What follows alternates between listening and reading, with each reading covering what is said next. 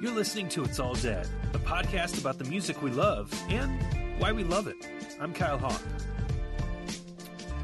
Welcome to It's All Dead. Thank you for joining us tonight. Per usual, I'm Kyle Hawk, Editor-in-Chief at itsalldead.com. I want to thank you for taking time out of your day or night to listen to our podcast. And it is now December.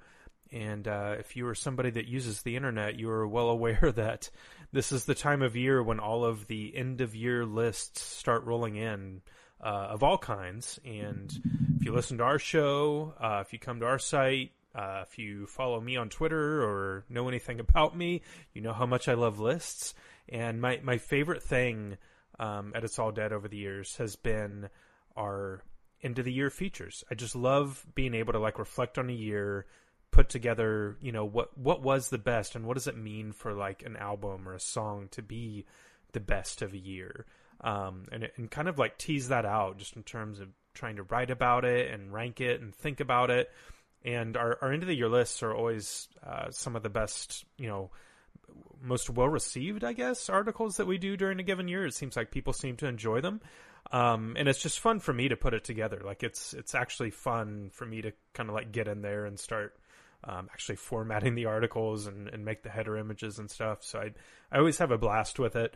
It's kind of like an early Christmas, so to speak. And so this week at It's All Dead, we started rolling out our end of the year features. We've got our list of best albums and best songs of the year up now, which you can view. We'll probably do a little bit more before the year ends. But in the meantime, we want to do some podcasts, and we always like to do an end-of-the-year podcast to talk about this. And we had a heck of a time of getting the three amigos, or if you will, Migos on the podcast. No, we had a hard time getting myself, Kyle, Schultz, and Nadia all lined up. So I think what we're going to do is do two mini podcasts reflecting on the year, which I'm fine with because the more I get to talk about end-of-year lists, the better. But this first one, I am joined by Nadia Paiva on the podcast. Nadia, hello. What's up, Kyle? Welcome. Is it cold where you are? Because I'm sitting in the bottom floor of my house right now and I'm freezing. It's all right. I have my heater on. I'm wondering if you guys can actually hear it because it's kind of loud. But no. So yeah. Being from the Northeast, I feel like you're probably, are you just accustomed to winter at this point? Oh, You don't, it doesn't even phase I'm in you. a t-shirt in my house because it's just cold, so it doesn't matter. Yeah. So I wish I was at that point, but I am not. I hate the cold, but I'm gonna stick it out, make it through another winter, hopefully. Thank you for joining me tonight. I am excited to talk about this with you. So last year when we did this, you had just started writing a little bit for It's All Dead, and you contributed some stuff to the end of the year features we did. This year, you were kind of on board fully in terms of providing a third of the lists. What was it like for you to kind of go back? I mean, was this something that came easy for you? I feel like it didn't because I know that it seemed like you were changing your mind and kind of going back and forth on some things. What was the experience like? I changed a lot of stuff. So I had a problem remembering when things were released. So I had to look back through the year on Wikipedia to see the release dates of everything because I didn't want to. I feel like I always stick to the things that I've been listening to recently rather than looking at the whole year as a whole. And so I had to actually really do a little bit of research. I know I wanted Pianos Become the Teeth on there. I know that came out in February. Sure. That had been in my list since the beginning of the year, for sure. And then I was looking at it and I realized that Tiny Moving Parts came out in January. And I said when it came out, I said, oh, this is one of the best albums of the year already. And I totally forgot about it when the list time came around. So, again, that's in my honorable mentions if you look at my list on Google Docs. But, it was almost an afterthought, but I didn't want it to be. So I feel like I kind of focused more on the end of the year, kind of by accident. Yeah, I mean, there's always stuff that kind of falls through the cracks. And especially a list like this, I mean, we expanded to 15 from 10 last year. And, a lot of sites do, top 100 lists. I, wrote for several years for Pop Matters, and they do a top I think they do like a top 70 albums of the year, and then they go genre by genre, like, metal, pop, indie rock. I mean, you can go on and on with these lists. I mean, for the sake of time and resource that we have, we keep it pretty simple. But, asking everybody to like, hey, what were the 5 best albums this year? I mean, it's really hard because there's so much great music. And this year I feel like I had a harder time than I have in a while, just because there were a lot of things I felt like kind of got left off that I wish could have been on there, but there wasn't enough room. And I know in years past, I almost feel like I've put things on there that maybe I didn't even feel that great about just to fill out the list. Whereas this year I was kind of at a loss because I mean, did it feel like this was a year where there was just like a lot? And I know we always say like, oh, there was so much great music this year. This year it really felt like there was a ton. Yeah, I definitely agree. Like, I feel like I kind of branched out too. Last year, if you had told me that I would be listening to Cardi B, I would probably laugh in your face. But I really ended up liking Cardi B this year, which is super weird for me to say. So I feel like I branched out too, but I almost wanted to stick to my roots, like what I knew, which is kind of the reason I didn't put Cardi B on my list. And I was glad to see that somebody did. Yeah, it had to be on there. Let's just start there. Tell me a little bit about what it was about Cardi B this year that stuck out to you. So I think it's not even necessarily her music. I almost feel like it's her public persona. The way that she dealt with having the baby and like not showing that kid to anybody and making sure she made time to like get into the swing of being a mom and trying to be a good one was like a good example of her character to me. I generally don't, especially I feel like in like pop music in general, I feel like there's not too many good examples of people. I know that sounds like weird, but I maybe you get what I'm saying. So just the fact that she took some time to like focus on having like her family life settled before she went back into any kind of art kind of really spoke to me. And even if her music is not exactly like family oriented, it still, to me, it felt like, she found a good balance between being both an artist and just a normal human. And that's something I really appreciated. Yeah, that's a really great way of putting it. It's on the list. I put it in there at number 7. And, for me, growing up listening to rap music, I mean, that was really the first genre of music that I fell in love with as a kid. And, it's really, obviously stuck with me through my life up to this point. And so much, I have so many memories of growing up and realizing but not thinking very hard about how male dominated the genre was. Yeah. And there would be women rappers, I mean, Missy Elliott, Lauryn Hill, Eve. There were always people there, but it almost felt like you were supposed to think of it as a gimmick. And I'm saying that as, a man looking from his male gaze into the situation growing up. Whereas, and that was problematic. I mean, it's been a huge problem in hip hop for a long time. And, hip hop, as like, so many other areas of culture, has begun making strides forward in that area. Still got a really long ways to go. But Cardi B is somebody that is fully accepted and revered in that community as a great rapper and a great artist. And it's one of the first times, you could almost start to feel it happen a little bit with Nicki Minaj when she came out. But at this point, like, it feels like, oh, this is a real thing. Like, we are ready for, a woman to be just as great of a rapper and just as great of an artist, like, without designation, in this genre of music. And I think that's been a really cool thing. And Invasion of Privacy, no matter how you slice it, it's an incredible album. It's a really fun, fascinating album. And just like you, I love Cardi as an artist and as a person. I just think it's been a fascinating and really enjoyable story to watch this year. So it was cool. I was bummed to hear about her and Offset, actually. Yeah. Kind of a bummer. I know.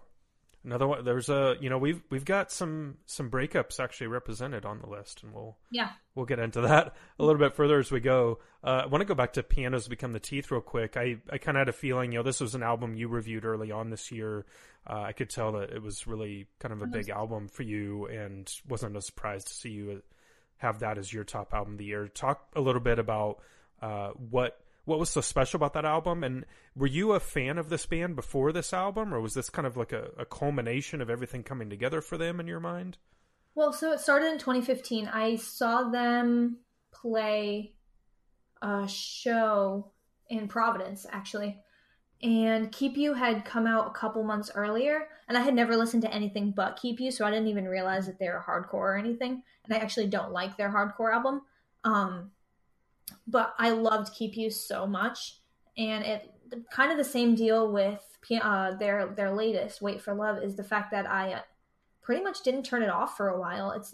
I don't know, there's something about those two albums that are really important to me. I think the storytelling is really great.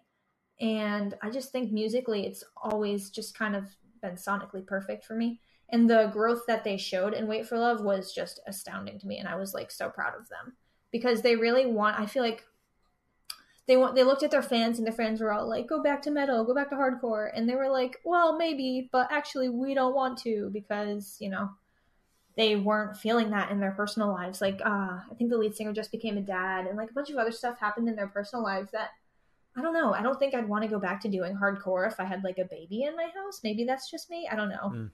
I just feel like that'd be a weird like balance to strike, but I don't know. Maybe that's just me. So I just loved the fact that they kind of said, all right, well, we'll go a little bit heavier with the music. Like they really brought some more of an upbeat like tempo to everything rather than what they did on Keep You, but they were still into almost, I feel like preserving. Actually, I think their lead singer's name is also Kyle. It is, yeah. So many Kyles. I think they're into preserving Kyle's vocals. Yeah. These past couple albums. Would you say, is this the album you listened to most this year? It is. So it doesn't show that on my Spotify because I actually bought the album. So I was able to listen to it like off Spotify all year. That's the only reason they're my number 2 artist in Spotify. Well, I mean, it says something in 2018 when you actually buy the album. You know what I mean? I'm a huge album buyer, so. Yeah. Cool. So, yeah, that one was not too much of a surprise for me to see up there. In terms of, like, that's always an interesting thing of, like, what did I listen to the most and what does that say? What does that mean? Of the albums this year, Under Oath came out, I think in April. Mm-hmm. They're my favorite band. Obviously, I probably listened to that album more than any other album this year. Now, that didn't necessarily necessitate. Mm-hmm. I don't know, that it be the top album for me, although it is on the list, and I do think it's a great album. Architects Holy Hell is one that came out a month ago, and I haven't been able to spend as much time with, but I know for a fact of like how important that album is and how much how strongly I feel about it. So that it ranked a little bit higher in that regard, just because I think overall it was a better release. But it's always kind of interesting to kind of look back at that. And one for you, and speaking of albums that haven't been out for very long, the 1975. This is one that was really interesting because you reviewed it, and I had a feeling like I was like, this is going to be one of the best albums this year. Like it's just like it's going to be. You could tell early on the way the reviews were coming in, like, oh, this is going to be that album that comes in at the end of the year and is like really ranked high for everybody. And early on, you were kind of texting that you weren't really feeling it, and I was like, oh no, and the reason I was thinking that is because I wanted it to be on our list, but that meant I was going to have to bump something of my 5 to get it on there. But then at the last minute, it seemed like it came through for you and you're like, yeah, this is on there. So talk a little bit about your relationship over the past, I guess, 2 weeks with The Brief Inquiry. So I actually, when we were talking about the album, I almost texted you, why don't you just review it? Because I wasn't sure if I could actually like write it up properly, because at first I was not a huge fan of it. And to be honest, I still don't know how I feel about it. All the way, like each track I'm obsessed with. I love every track. It's just as a whole, it still does not feel like it jives for me. But whatever, we'll put that aside. Like as I'm re-listening to it after I write my review, I'm like, I don't know, but whatever.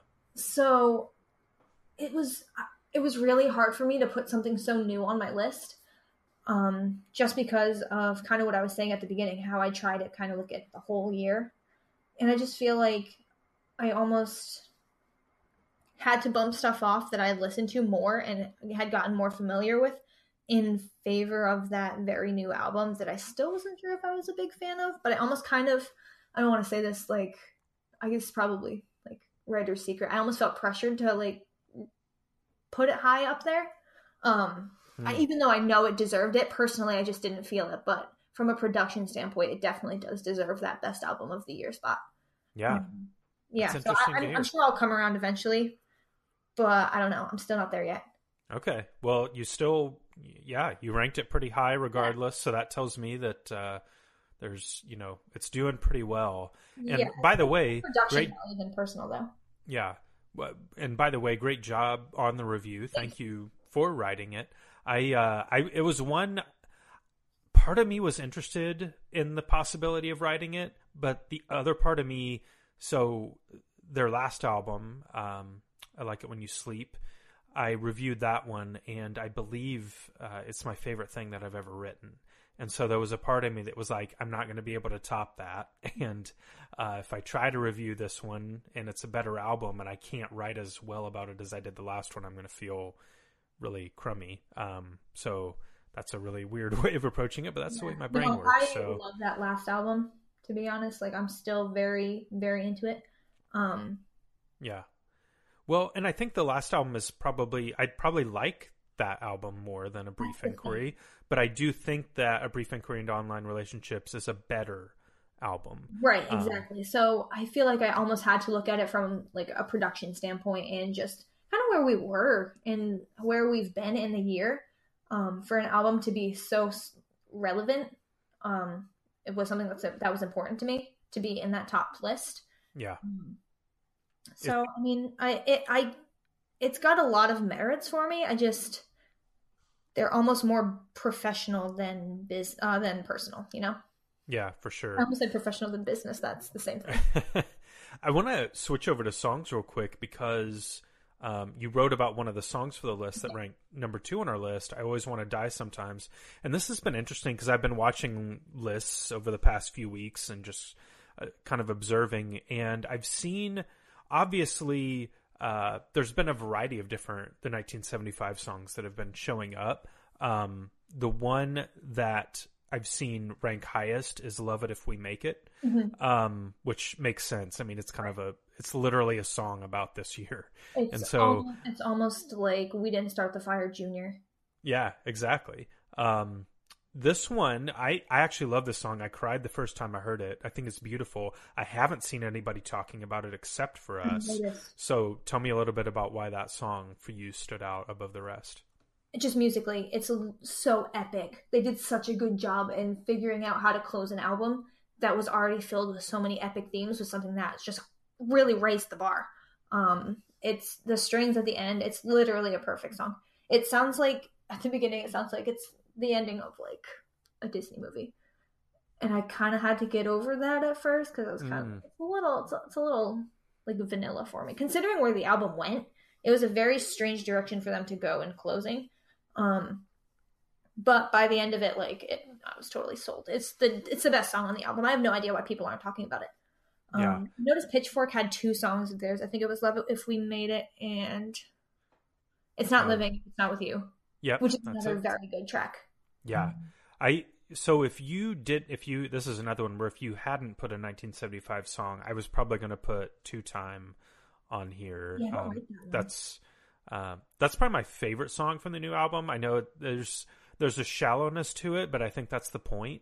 And I think that is another song that kind of is very fitting for the time. But really, you could have picked a number of songs and they would have made total sense on this list. So, but I love the choice that you had there. As the number 1 song this year, I've been saying it since this summer, Nice for What by Drake. And if you listen to this podcast, again, you know that I've been critical of Drake at times, most times. But Nice for What is a song that stuck with me from the moment I heard it this spring, all through the summer, all through the fall. It has hands down been my favorite song this year. And I did feel like it deserved to be, on this list. And I wrote about just kind of the idea of it again, we talked about Cardi B earlier, and now here comes a song in which Drake is essentially flipping what we would expect from like a typical hip hop club anthem on its head, by pointing out all these things that so many people refer to as shallow, or foolish, but actually acknowledging them as beautiful in these women, these observing, who are like working hard and have jobs and have families. And it's kind of, it is on the nose, but it's so beautifully done. And the way it samples that Lauryn Hill track from Miseducation of Lauryn Hill, it's just from start to finish, music video, the whole thing, was just kind of beautiful to me. So but the Drake song I've seen shown up on all the lists is the Kiki song, which is ridiculous. But yeah, sorry. No, go ahead. It's ridiculous. Well, yeah, it's just an internet meme. That's the only reason why it's in there. Yeah, it had a moment in that way. I do have to tell you that I did not listen to our number one song of the year. I don't really listen to too much Drake. Yeah, sorry, but you should listen to it. I know. Give it a try. I like some of Drake's older stuff. I almost feel like I have to let it age first and get past that meme standpoint, like literally, before I can actually listen to it and be like, all right, because it's not bad. I think you're gonna like this song. Yeah, I gotta get into Drake a little bit. But. One thing that we both agreed on this year was Ariana Grande. Yes. I put Thank You next on the list, and I had my reasons, but I know you like the song as well, so I wanted to hear a little bit about your perspective on it. So I wrote about it for a Cue It Up, which was a feature that slowly fizzled out because I can't continue with anything. Oh, it's coming back. Okay, good. Because I have some lists that I've made. But anyway, so Thank You Next came out, and like, I don't know. First of all, how long did she have that song written? Okay, she must have still been engaged. She must have had to like change that one line. I don't get it, because she dropped the song fully produced and like fully mixed like the day after she got unengaged. I don't get it. But whatever, Ariana, you do you. So that song, the end of that song is what gets me. How she's like talking to her mom and at her own wedding.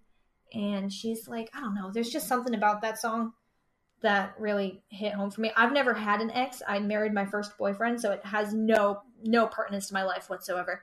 But I don't know. I think just that idea towards the middle and the end where she's enough for herself, and she has her career and she has her music and her friends and her family, and how that's enough for her is, I think, a really important message that a lot of people in general, not even just girls, people in general need to hear these days. So I really appreciated that, and also the video slamming. Yeah, for sure. It's a great song. I love how it wasn't even on the album she put out this year. It was just kind of this thing that happened at the end of all of it, and was able to reflect on it like really healthfully, really. I don't know. It was empowering. It was just like it was such a great moment. So I think she's releasing another song on Thursday. I saw her Twitter, and it said something called Imagine, and I don't know what that means. I don't know if it's an album or a song, or she's pretty cryptic on her social media. Yeah, she is. In terms of things on the internet this year, I also, obviously we had Childish Gambino's This Is America on there. And that's one that I, as a standalone song, probably isn't something that you would put on the list, but with the music video and the way that it kind of turned into this full multimedia thing that people were buzzing about and talking about that is so relevant to right now, to me kind of made it one of the quintessential songs of the year. It's almost like an even deeper dive than the 1975, just because he's taking so many art forms to merge together into this moment. And for that alone, I mean, it's something like, it's just kind of the brilliance of Donald Glover right now. Like everything he touches is incredible. So that was one that I felt like deserved to be pretty high up on the list. There's a couple. Okay, so there's two other things I want to talk with you about that showed up on both the albums and the songs list. First was the Wonder Years. Not a surprise. They were going to be on there, whether you wrote about them, whether it was Kyle. I know. Wonder Years was going to be on our list. Talk a little bit about, one, Sister Cities, and two, your choice of song, The Ocean Grew Hands to Hold Me. Everybody knows. I mean, I can't even say I love the Wonder Years. It's like we love the Wonder Years. I think It's All Dead is basically a Wonder Years fan site. Yeah, pretty much. About other stuff. Like, to be honest, I think we talk about the Wonder Years almost more than any other band, I think. Yeah, I was doing the math a while back. They're up there. I noticed that it's been a year and a month since I started writing. It was like November 8th was my 1 year anniversary. Oh, hey, happy 1 year anniversary. Thanks. So I realized that, and I realized how much we talked about the Wonder Years, and I don't want to say that it was my fault. No, but I don't know. There seemed to be like a big uptick in Wonder Years references once I thanked everybody. But yeah, Sister Cities is such a great album, and I saw their tour for that album. Well, at least one of their preliminary tours, and it was just such like a great show. I don't know. I almost feel like they wrote the album to be played live. It's a great album on its own, but there's something about standing in a room with all those people and hearing them play some of the songs from that album. It's funny because I think we talked about it when we talked about that did that podcast about them. They're oddly specific, and yet like everybody can relate to them. So I think that's kind of what I loved about Sister Cities. Was just that kind of aspect of relatability. It's not even relevance in the way that 1975 had. It's just relatability, like on a personal level, you know? Yeah, for sure. That makes total sense. But yeah, I actually think this is probably the lowest ranking the Wonder Years as an album have had, even at number 8 on our albums list. So yeah. This is one, I'll be honest with you, I think I mentioned when we did the podcast, when the album came out, I thought it was fine. I haven't gone back to this album a ton. And maybe I will. I know I need to, but I just haven't yet. Yeah. I also wanted to ask you about Me Without You. Oh, yes. You have an album and a song of theirs. And I also want to call out the review you did of Me Without You's Untitled a couple months ago, I think was the best review that you wrote this year. So Thanks. Congrats on that. I remember reading it when you turned it in being like, whoa, Nadia's getting good. So that was really fun. And you obviously you had a lot of really, you're able to tie, I feel like, the music side with the personal side really well on this one. So talk a little bit about that and what got Me Without You into your end of the year lists. I think Me Without You is such a difficult band to like deal with. I almost feel like you've had to have been listening to them for a couple of albums to really kind of get in the groove of what they do. Yeah. So I've been here for, I think, like 3.5 albums. Not to say I'm the expert, because I have a friend who's seen them like 20 times or something like that. It's nuts. Yeah. He like travels around and goes to shows to see them.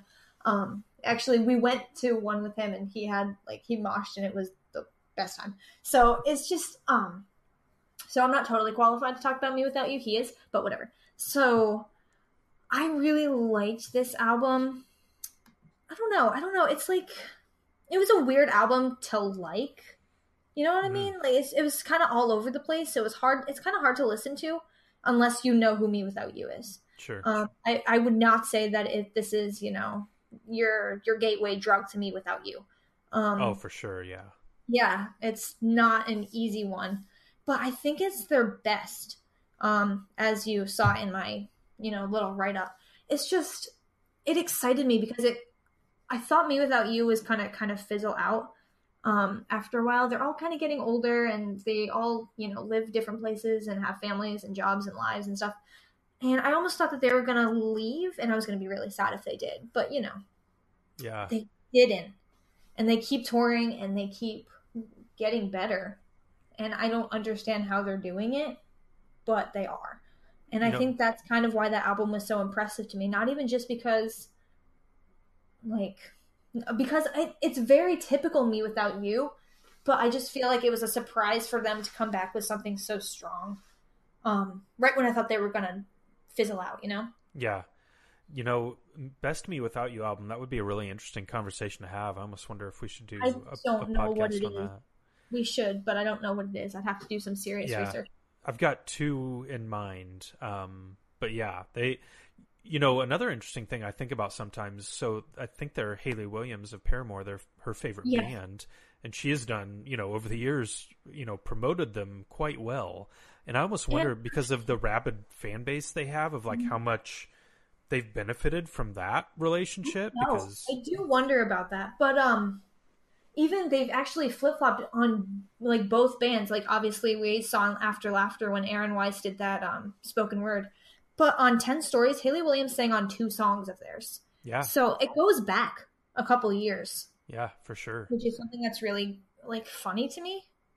Well, I remember I used to subscribe to Alternative Press back when people got magazines in the mail, and around like 2005 or something, it was like one of the Warped Tour issues, I think, or something. But there was a picture. It was the first year that Paramore was on Warped Tour. Mm-hmm. So Hayley was probably like 16, 17 years old at the time. And there's a picture of she and Aaron Weiss sitting together like under a tree. And I just remember thinking like, whoa, that's random. Like Hayley Williams and Aaron Weiss are hanging out. And like clearly, they've just had that friendship for a really long time. And it's just kind of it's kind of a cool, fun thing. I like to think about it because it's actually one of my favorite music relationships, to be honest.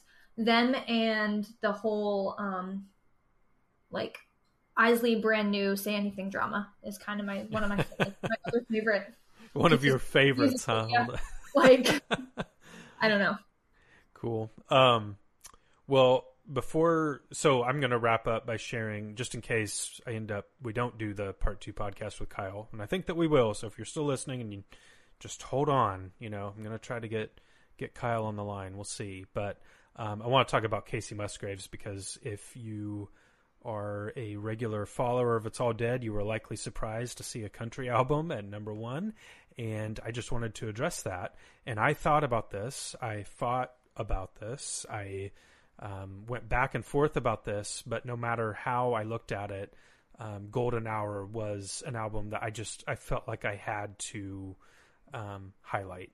I think what Kacey Musgraves is doing for country music right now is one of the coolest things that I've seen in a while, and the best I've felt about something. The way that she kind of subverts so many of the expectations around what country music is and what a country artist is supposed to stand for and be like. And on top of that, she made an incredible album. This is an album I feel like that a fan of almost any genre could step into. Like if you like pop music, if you like indie music, like you can find something to love here. And the way that she approaches it is incredible. And for me, it was just, I think I mentioned this in the write-up, it was like a sigh of relief listening to this album this year, which is something that was much needed in 2018. So that album landed at number 1. I feel good about it. We'll see how I feel a year from now, but I thought it deserved to be there, and that's that, I guess. I don't know. So that's it. I don't know. Nadia, do you have any other thoughts, any other things that you want to share about 2018 before we sign off? Just the fact that it's been so long. It has. Oh gosh. But yeah, no, I think that's I'm surprised that Pitchfork did 50 albums. I don't know if that's their usual, but they did 100 songs and 50 albums, which seems kind of short for me. And I didn't recognize almost anything on that list. Yeah, well, that's Pitchfork for you. I have no idea what Pitchfork people listen to. Yeah. The shocker was them putting the 1975 with a song at number 1, because they, and that's Pitchfork. They have been very hard on the 1975, I guess would be one way of putting it. They've not been kind to that band. And so this apparently was the album that finally tipped the scales at Pitchfork. So did you read their Greta Van Fleet review? I retweeted it because it was too funny. I didn't, but I can only imagine. Oh my gosh. It was so funny. I'll have to check it out. Anyway. Cool. Well, Nadia, thank you for doing the podcast. Thank you for contributing to the list. And thank you for a full year of writing for our website. You have been incredible. And, I can say now that this has been, in terms of any metric, in terms of traffic to the website, in terms of engagement, this has absolutely been the best year that we've had it. It's All Dead. And to me, I mean, just the writing that you've done and what you've brought to the table has really brought I think, new life into it. So it's been really cool to watch that, and just thank you for your continual involvement and all the work that you put in for us. I know everybody that listens and reads appreciates it. Yeah, thanks so much. It's been my actual dream to write for a music site. So, I mean, you guys are the ones who are doing it. So thanks to you guys, really. Cool. Well, that'll do it for this podcast. We will hopefully have part 2 coming to you very soon. In the meantime, if you like the podcast, please leave us a review. It really helps in terms of, if this is a podcast you like, if this is a website you follow, leaving a review on iTunes is super helpful in terms of continuing to kind of elevate the presence of our podcast on that platform. And whatever platform you listen on, please subscribe, tell your friends. It's the season of giving, so feel free to share a link or send a tweet, whatever you're into. And thank you for listening and following us this year. That's going to do it. I'm Kyle Hawk, and we'll catch you next time. Thanks for listening to the It's All Dead podcast. If you like what you heard, be sure to subscribe on your favorite podcast app. Then visit us at itsalldead.com for the latest music news, reviews, and much more.